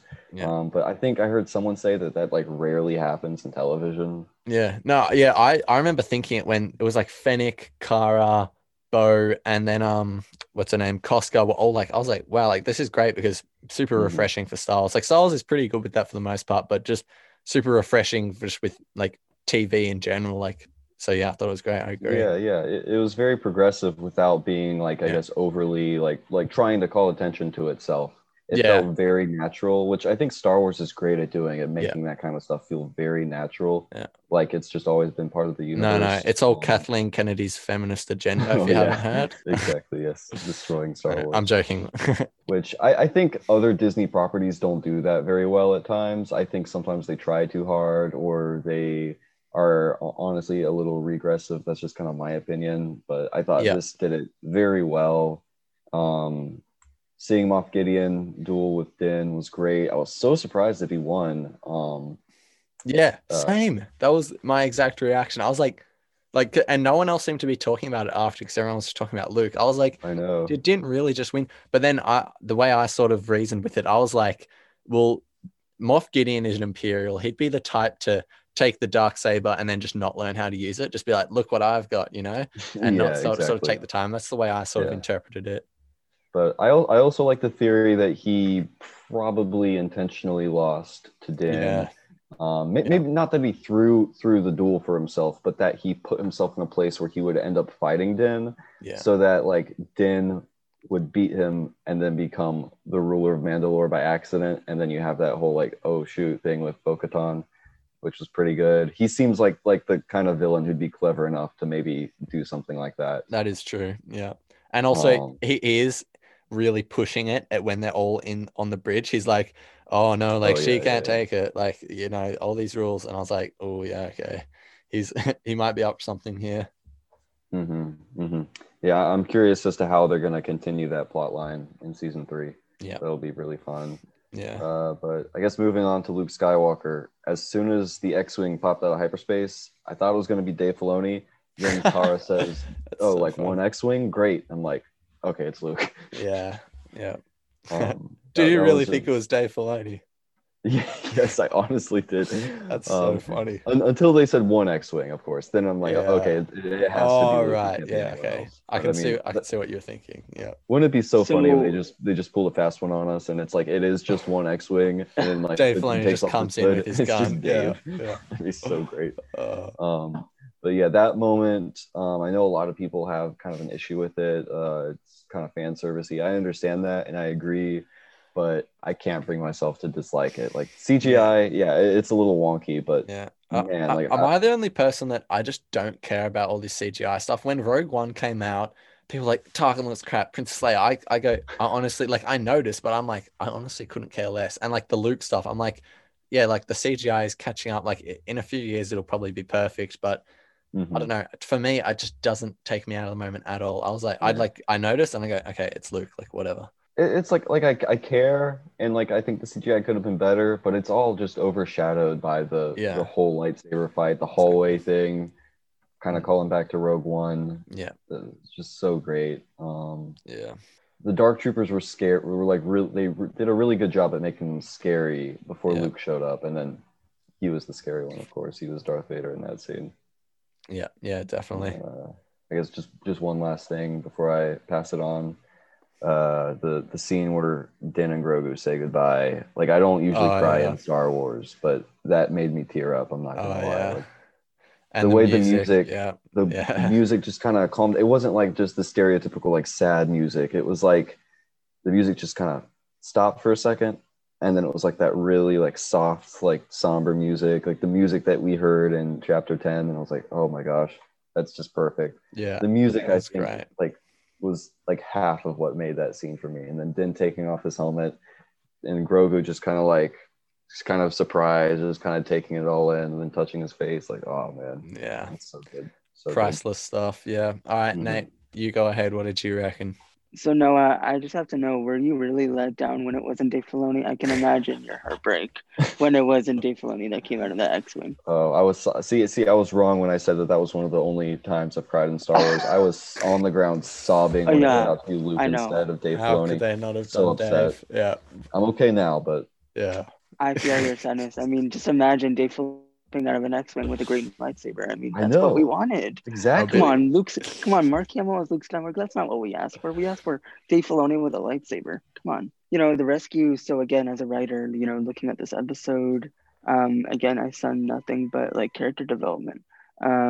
Seeing, you know, Din really changes a character in so many ways. And by the way, that theory about the Mandalorian being in the bathroom, I'm totally on board for that. I'm totally on board with thinking that he was just taking a pee and he came back and he's like, you know, you pee for 5 seconds and you come back and Yeah. everybody's gone. He's like, oh, And they so left without me again. Like, yeah, yeah. yeah, for sure. So that's definitely my theory. And now, and then of course you have Bo-Katan. I thought, you know, I didn't even realize, you know, Din winning the battle between Moff was so significant until he got to the bridge and he went to go give the dark saber to her, and then he was like, "Oh no, she can't take it," and I was like, "Oh no!" Like I didn't realize like the significance of it Yeah. until that moment. It's kind of like the shock value where Yeah. like you're so excited about Din winning this fight. You're Yeah, like, yeah, I'm the Din, same. you know, I didn't he's a notice it hero. at all at first. Yeah, but also, what do Yeah. you think, Nate, of how people are talking about in Rebels, Sabine just gives Bo the saber without question. It's like, and she just takes it, doesn't win it or anything. And then here she's like, all of a sudden she can't take it. For me personally, I sort of think the fact Sabine never won it, so Bo sort of thought, oh, okay, it's fine for me to take it. Or something happened, like certain Mandalorians wouldn't get on board with her the first time because she didn't win it, and this time she's like, no, I have to do this properly, all that sort of stuff. Yeah. What do you think on that? I totally agree. I mean, I Yeah. saw a theory on Tumblr or something, and someone was saying, you know, remember Sabine never fought for the Darksaber. She just found it. Yeah. And her only mission was to give it back to its rightful owner, which is kind of what Din thought he was doing too, but he did it in the traditional way, which kind of created some, you know, traction between him and Yeah. Bo. And so I really like that theory of like, you know, Sabine never fought for the Darksaber and she didn't want it anyway. You know, she never once was like, yeah, I have the Darksaber. She goes, no, like, this is not me. Like, this is not, I can't rule Mandalore. You know, I'm only 16. So the fact that, you know, Din winning that fight again, like it was so in the moment, like, and that's what I love about the writing and like, you know, the music and everything. You're so amped up about Din winning this fight, and you're like, yeah, like, you know, he's a hero. You know, you go Mando, Dad, and then, you know, that moment. I don't know about you guys, but that moment when he walks in, you know, with the dark saber in one hand and Baby Yoda in the other, I was like, okay, that's awesome. Like that's all I ever needed in life. Now I can die happy. Like if that's how the episode ended, I would have been completely happy. That over Mando saying goodbye to, you know, Baby Yoda, I would prefer that over that heartbreak. Okay, like I would prefer that. So, yeah. So that moment between Din and Bo was really interesting, and I really enjoyed, you know, the manipulation that Moff Gideon was like, oh no, like she can't take it, and you could tell that he was really playing with her, and she was pissed off. She was not happy with him, and she knew, you know, and she even said he's right. So I really enjoyed that. And then, you know, the obvious Luke Skywalker. I mean, man, first of all, the fact that it was Mark Hamill, I was blown away. I was like, Yeah. they did not just, obviously it wasn't him, the figure, but it was him, you know, with the CGI and the voice. I was like, that was amazing. That was really, really amazing. And seeing Luke come in, it was just, I already know that so many, you know, fanboys who grew up with the originals watching Luke, looking up to Luke, seeing him walk in that heroic way was really monumental for a lot of people. And you know what? Like, I'm probably gonna get bashed for this, but Luke has never been on my top 10 favorite character list. Me But neither. after that finale, okay, good,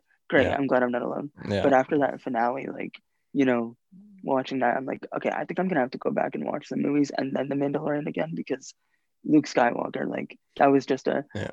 and you know, I was watching that scene when Luke was walking, and I was like, this is not Luke Skywalker, the Jedi Knight. This is not Luke Skywalker picking up, you know, the lightsaber and, you know, going to, you know, save the princess. This is Luke Skywalker, the Jedi Master. Yeah. That's what I felt, especially. And then, of course, we had that Rogue One reference again. You know, I don't know if you guys realize this, but we've gotten 2 Rogue One references of the same scene in the same year, both with Yeah. Maul in the Clone Wars Yeah, and that's Luke right. in that. And I'm like, listen, don't mess with a badass in a hallway. That's all I'm saying. So, and then seeing, you know, Luke walking in the Force theme again, I have to continue to give credit to Ludwig, because he does it not only with Ahsoka's theme, but with the Force theme. He works it in so well with the Mandalorian score. And then, you know, he gives that really hint of like Force theme, right? And then he goes back to that, as Noah was saying, that somber music between, you know, Din and Baby Yoda.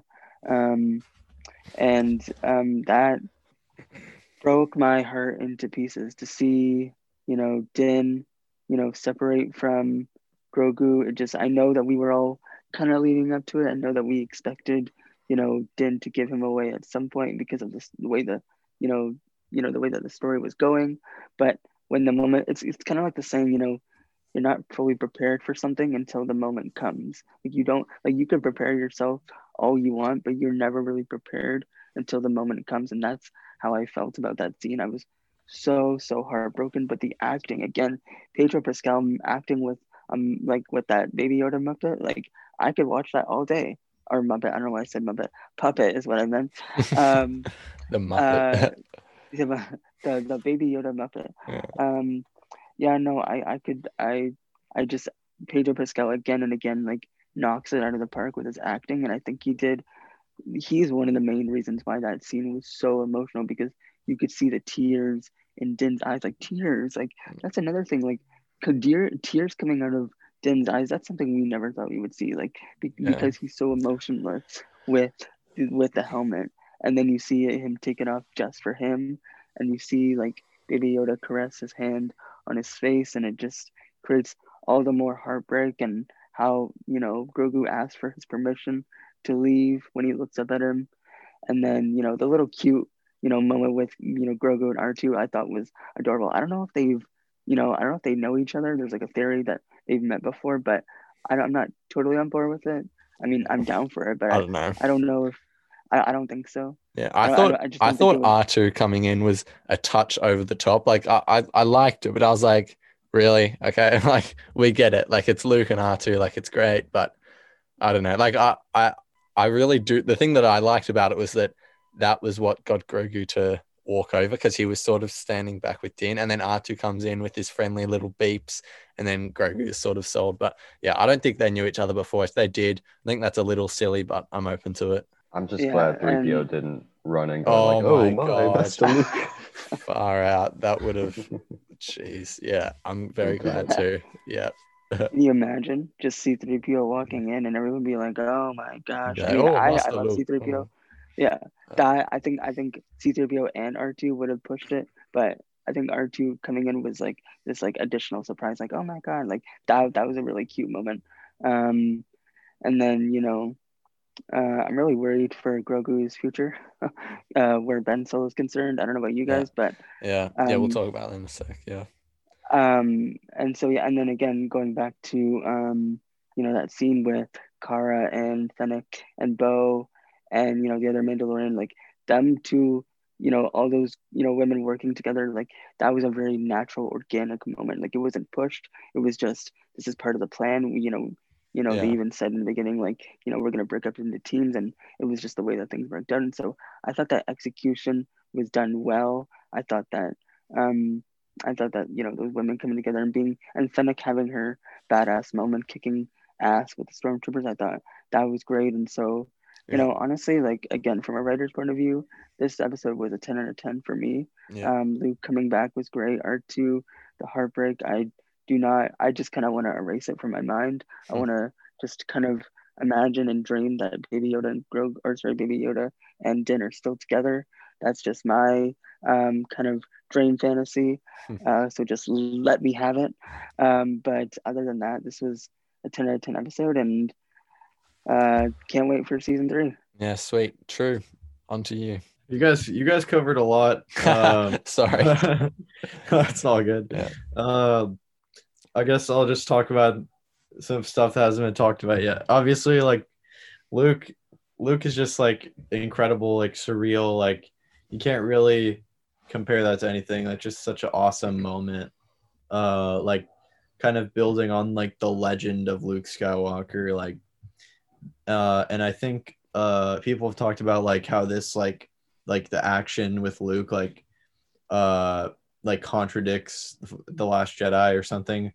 But I think that it, like his appearance here like strengthens that movie. I'm the exact same. You're looking at him like try to get like all these like Baby Yoda, like Grogu, like this is just one example of him like gathering these children and like building this next generation, and then like that falls through and like that fails. So like seeing him put in the effort here and like do that strengthens the plot line of his like sadness.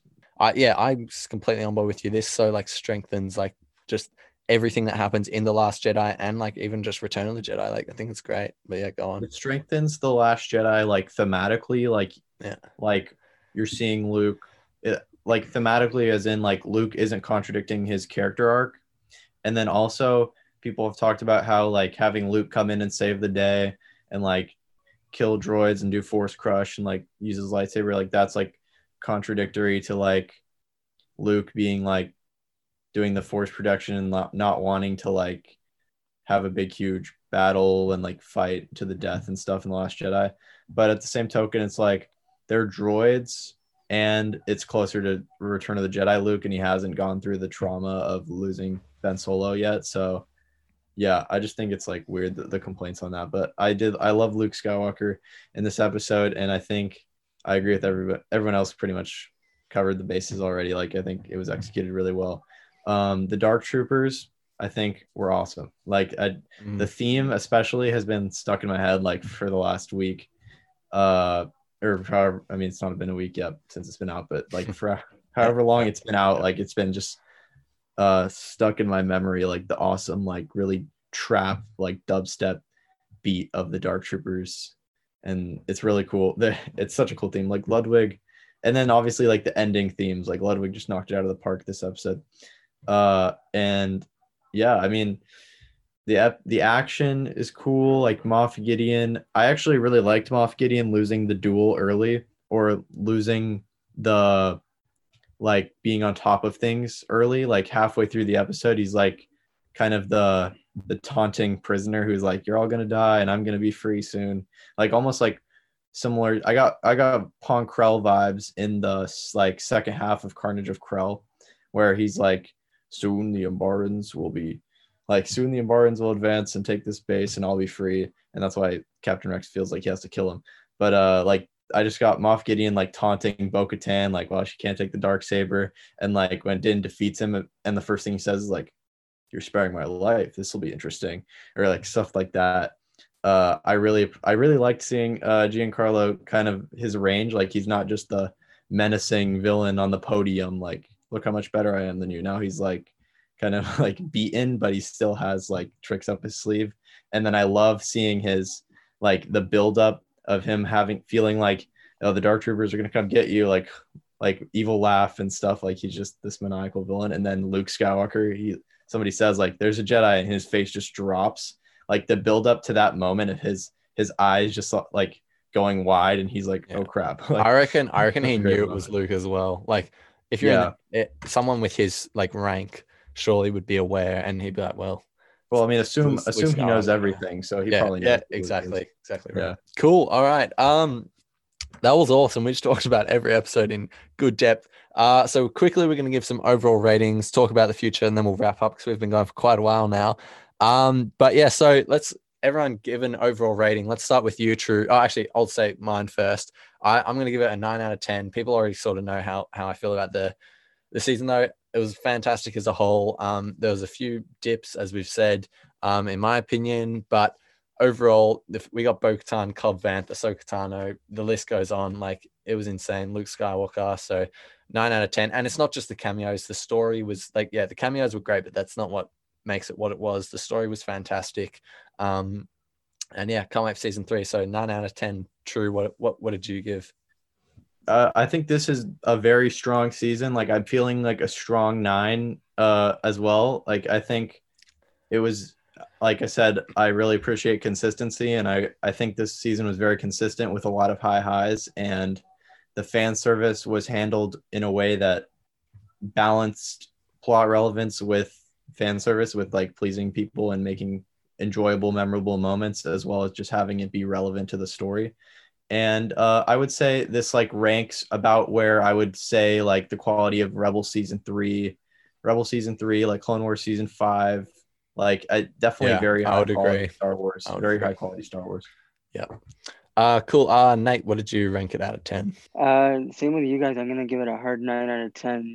My motto in life in general is always, I'd like to aim for 9 out of 10, because that way you always have something to improve on. You always have something to do better in the future. And I feel, and that excites me. The fact that I'm giving them a 9 out of 10 gives them, like an opportunity to do something better with season 3. And that excites me because, in my eyes, season 2 was, French kiss, like just almost perfect and like epic in almost every way.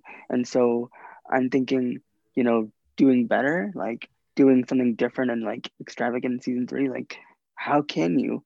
But show me, because I want to see that. So, 9 out of 10. I just the thought of them doing something bigger and better in season 3, just excites me. So yeah, again, 9 out of 10. Noah, how about you?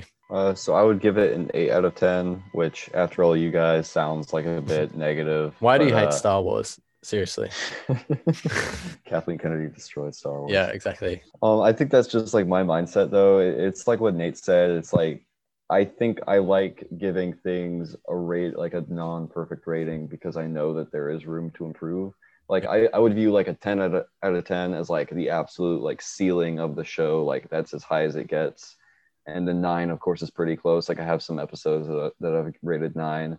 And so I think that taken into account with the episodes that I liked, but were kind of low points, I would give it an overall 8, which I don't know. For me, that's still pretty good.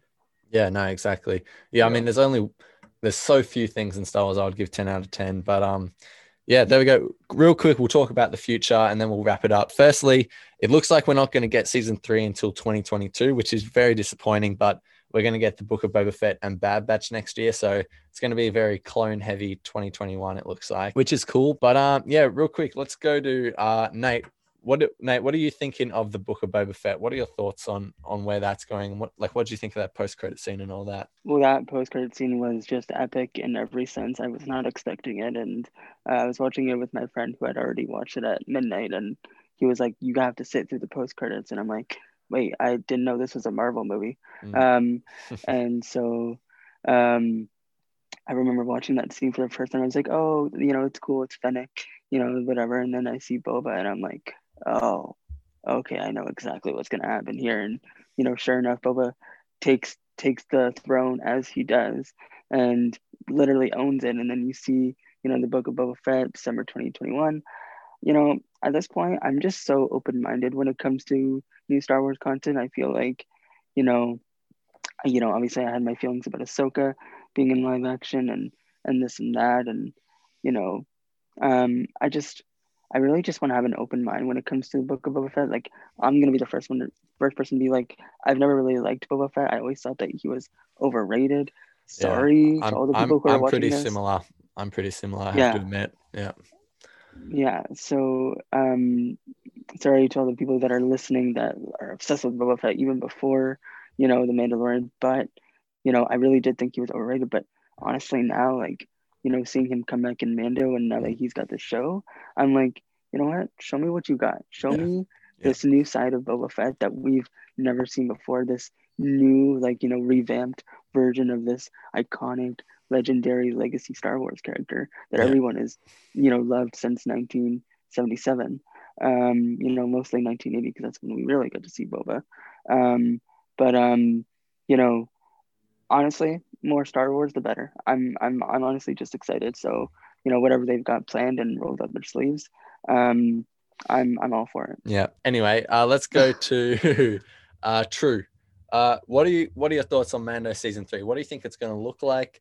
I'm personally really happy that they're going down the Mandalorian route. They're really sort of going to show us what's going to happen there. Personally, I'm really hoping we see Sabine because I think she's pretty integral to the story with her history with the Darksaber and all of that sort of stuff. So yeah, what do you think? I'm anticipating the build up to like another Siege of Mandalore or another like the build up to just returning to Mandalore. And I mean, there's a lot of dialogue that's like, like Boba said it, they turned it to glass or something. So I'm not really sure like what the state of Mandalore is, but I'm anticipating a return there if it's like liberating it or if it's just like going there and like seeing the ruins or whatever that looks like. I'm anticipating that's what the plot is going to be about. But like, we haven't really says like that they're getting the Star Destroyer to like retake it, I guess. Because we haven't really seen Mandalore since like those season 4 episodes of Rebels. So it could be completely different. I'd actually really love to see what happened there because something obviously went down. So hopefully we get a flashback or something like that. But yeah, go on with what you were saying. I think we'll definitely get more like Great Purge like details or just understanding. And I think Moff Gideon, despite him being like a prisoner and him being defeated, I think he'll still be an important part of the show. I'm anticipating an arc with Bo-Katan because right now she's just been very power hungry and self-serving. Yeah, and exactly. I'm definitely seeing like growth. I hope that what they do with her is they expand on her growth where she kind of learns to accept Din as maybe like the more like rightful leader, or maybe she learns to be like a follower instead of feeling like she has to be the leader, or just something where she can kind of fall into a role that suits her better than maybe like forcing herself to feel like she has to lead her people, and like she's already failed at that a couple of times. I feel like, I mean, this is me, I feel like people forget in Clone Wars when she's first introduced, she's like a villain, she's working with like a bunch of terrorists and like she spanks Ahsoka, like all this stuff, like she's bad. So it was interesting that in chapter 11 they like showed her as a pretty sort of like a bit of a hero, and I was like, it was interesting because I think I totally agree with you too. I think next season we're going to see like some sort of arc where she has to come to accept Din as the leader, or maybe she will just be greedy and possibly die by Din, who knows, something like that. But moving on to Noah now. Noah, what do you think's happening with Grogu? Are we done with him as a character? Are we going to see him get killed by Kylo Ren? Personally, I think we've still got 25 years. Everyone thought Ahsoka had to die. I think Grogu is going to be just fine. He's going to get out. But honestly, I already really miss him because I feel like Din and Grogu's relationship was honestly my favorite part of the show. So, and there's so many other bits I love. So it's going to be fine without it, I'm sure.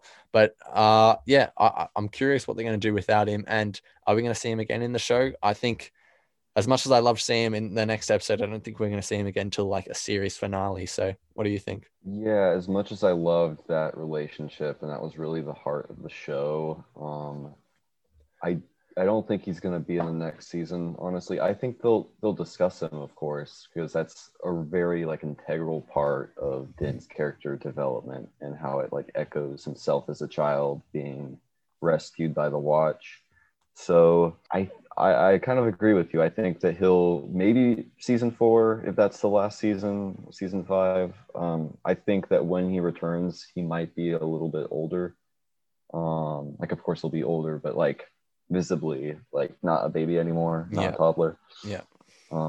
which I don't know how quickly Yoda species ages necessarily. So I've heard I don't people know how say many that years. they just hit puberty really hard. Like they turn to a baby, and next thing you know, like they're talking, Yoda. like their voice breaks. Like yeah, Yoda with a voice crack. that would be But hilarious. I like the idea of the next season being about like this kind of Bo and Din issue that they have, and like how they're going to solve that. And then of course there's going to be the whole Mandalore thing, like retaking that, which will be just really great to see. I'm really anxious to see how these live action shows are going to converge, because I think like Ahsoka and Yeah. Rangers Yeah. and Book of Boba are all supposed to converge. Yeah, Was they there said anything else? Or was it just those? No, it's just those four. They said Okay. they were gonna like lead up to like a climactic finish or something. I can't remember exactly how they phrased it, but they're all leading up to a big event essentially. So I hope that doesn't mean they all just end at the same time. I hope they still continue, but yeah, I don't know. Yeah, I'm assuming that's going to be like a big, like one of the biggest events we've seen in Star Wars for a good It long says while. it will culminate or intersect with future stories and culminate into a climactic story event. Yeah, there you go. Exciting. Yeah, so yeah, I mean, yeah, it'll be huge. Maybe that'll be like True was saying, like the next Siege of Mandalore, something like that. Building on what you just said, like I've heard people talk about like how all of the shows like Ahsoka and especially like Rangers of the New Republic could be like looking into the unknown regions and like finding like each of them like are like a different aspect of like what Thrawn is doing, and Thrawn is kind of like the Thanos equivalent. Like Yeah. the shows are like building to a confrontation with Thrawn. Thrawn is. Yeah, Thrawn does up to. deserve that for sure, I reckon. And Like it's kind of like a Legends throwback if you think about it. yeah, Like exactly. that's It's like really what Heir yeah. to the Empire was about. Yeah, something I was thinking about yesterday. I was like, if Ezra sort of serves as like the Luke of the story, like I would just freak out. That would be insane, because maybe the Ahsoka show they get Ezra, and then in this big event, you know, you've got sort of maybe not Hera, but like the Ghost Crew, like Sabine, Ezra, plus like all the Mandalorian characters, then whatever range characters, they all sort of like come together to do this Siege of Mandalore or whatever this big like Maybe event is. Ezra's the Luke of the story, like the Force Awakens Luke. Like they're looking for Ezra because Ezra has been with Thrawn so long that he knows something about Thrawn that they need to defeat him or something. Yeah. That's completely like that's really out there speculation. That's but actually like, super interesting, because obviously Ezra is missing, so that would make a lot of sense. But Yeah. I'd be very interested to hear like the reasoning for why he like is pulling a Luke and he's like, no, I can't go back, because I don't know. I just don't know. I'm like the Rebel sequel is still like easily my most like anticipated. Oh, 100% the same. Like no matter 100% what the they same. announce, like I still just want to know like what Ezra and Thrawn, like what that situation was, and like Ahsoka and Sabine, and like yeah, it's funny.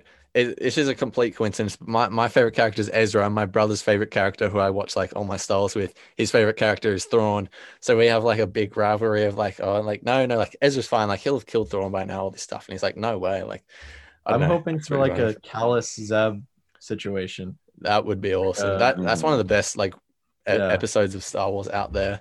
So it would be interesting. Actually, I never thought of that. I never thought of like that Zeb and Kallus, Ezra and Thrawn. Like I didn't think about that till you brought it up. That's actually really interesting. I mean, I hope that like the Purrgil like take them somewhere where they have to like work together to survive. I think that's probably the most likely. Like we'll see something like that, but just the Mandalorian like with like the magistrate like knows where he is or something. So it's like kind of confusing. Like so many questions. State of their whereabouts are, or like what Thrawn is up to. Yeah, but like I'm interested to see like what happens. Like I mean, I think everyone is, but yeah, I don't know how they'll do this, but my suspicion is that Thrawn somehow has gone away. I don't know how they'll explain that, and he is the only way that Ahsoka and Sabine can find Ezra. But they need to find him first so that they can go find Ezra. I feel like that's what it's going for, but then at the same time, they would need to do a lot of explaining on how the characters got into those positions. But yeah, I don't know. There's so much good Star Wars stuff coming. Mando season 3, hopefully a Rebels continuation, Book of Boba Fett. Listen, one last thought from me. I know that I've always said that I've like, self-identified with Ahsoka and everything, but man, if I ever saw Baby Yoda, have voice cracks, I would not feel more identified than I would in that moment. Yeah. That would be the ultimate moment for me. I'd be like, okay, now I finally feel seen in Yeah. Star Wars. 100%. True. Anything else from you? I just want to say, like, overall, like, I'm excited because I think, especially with all the shows that they've announced, like, it seems like The Mandalorian its success has spawned a lot of more stories in that, not only in that era, but just in TV in general and just on Disney Plus.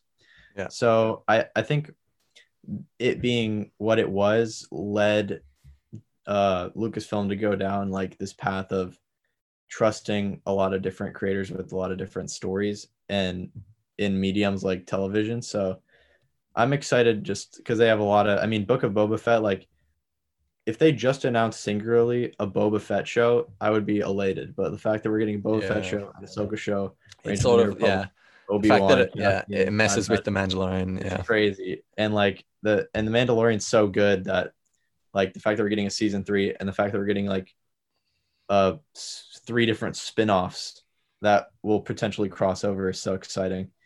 And yeah, I'm just really looking forward to, I think season 1 was such a great proof of concept. Season 2 was such a great expanding the world, similar to like Rebels season 2 and Resistance season 2. Like it's kind of centered around one planet in season 1. Season 2, it's like broadening their horizons, a lot of new characters, familiar characters, larger plot points, kind of some branching out subplots. And I'm really excited to see like what the future of the galaxy is going to be and how this is going to kind of strengthen a lot of storylines and different characters and things. Looking forward to it. Yep, 100%. Noah, any final thoughts? It's just a great time to be a Star Wars fan. Yeah, because I was thinking like my dream for Star Wars is, I think for the most part we can take a break from the films, like Rogue Squadron, all that will be great, I'm sure, and I'm looking forward to it. But my dream is that we have one episode of Star Wars a week, like just to perfectly sort of feed us. Like we got like 8 weeks of The Mandalorian, then the Bad Batch, that's like another 12 weeks or whatever. I know people think like, oh, that's too much, but like for 3 months, that's like one season of a show, like pretty spread out. I think that's pretty good. So yeah, I'm so happy with where everything's going in Star Wars and the Mandalorian world, all that. But yeah, look, that just about wraps up the podcast. Guys, thank you so much for coming on. It's been such a nice last 2 hours chatting with you guys. Yeah, obviously we had a little bit of a stuff up with the time zones and all that, but we're good now. Noah, thank you so much for coming on like half an hour early, man. Appreciate that so much. Yeah. Thanks for having me. No worries. But yeah, guys, thank you so much again. Before we go, just make sure you plug anything you need to. So Noah, I'll start with you. You can follow me on Instagram at @the_Star Warrior. I think I deleted all my other social media, so that's about it. Yeah, true. My main place that people can follow me is star.wars.dude on Instagram, and in my bio there you can join my Discord server, which is very new and I'm very active on there. So if you want to contact me, that's the best place to do it. And I'm active every day on Instagram and Discord. And yeah. Hey, make sure you follow True's backup account as well, like Star Wars. Star Wars, or something. Star.wars.dude 2 is also very if you want some more supplementary Star Wars, there is some great content on there. Some more casual content, less scheduled, less formatted, if you're into that. Yeah, definitely enjoyable. Definitely. Tier content is what I say. Yeah. Nate, plug away. Yeah, so same as everyone else, you can follow me on Instagram at StarWarsFreak_99. Come for a good time, and that's all I've got to say about that. This is the way. Sweet. Guys, once again, massive thank you. It's been great fun talking with you guys. I'll have to have you all back on sometime because this was so much fun. You should all start your own podcast because you're all so interesting, have great opinions. And yeah. Thanks. That just wrap. Motivated to do it. Yeah, 100%. You've got to. But yeah, that's it for this week. If you haven't already, please drop a like, comment, rating, or review, depending on how you're listening, and subscribe or follow the channel. Be sure to follow me on Twitter and Instagram at Styles Analyst. I'll see you all sometime soon. I honestly don't know when. I'll probably take a break until the new year. But yeah, new podcast coming then. That wraps up this whole year, really. But as always, guys, thanks for listening, and may the force be with you.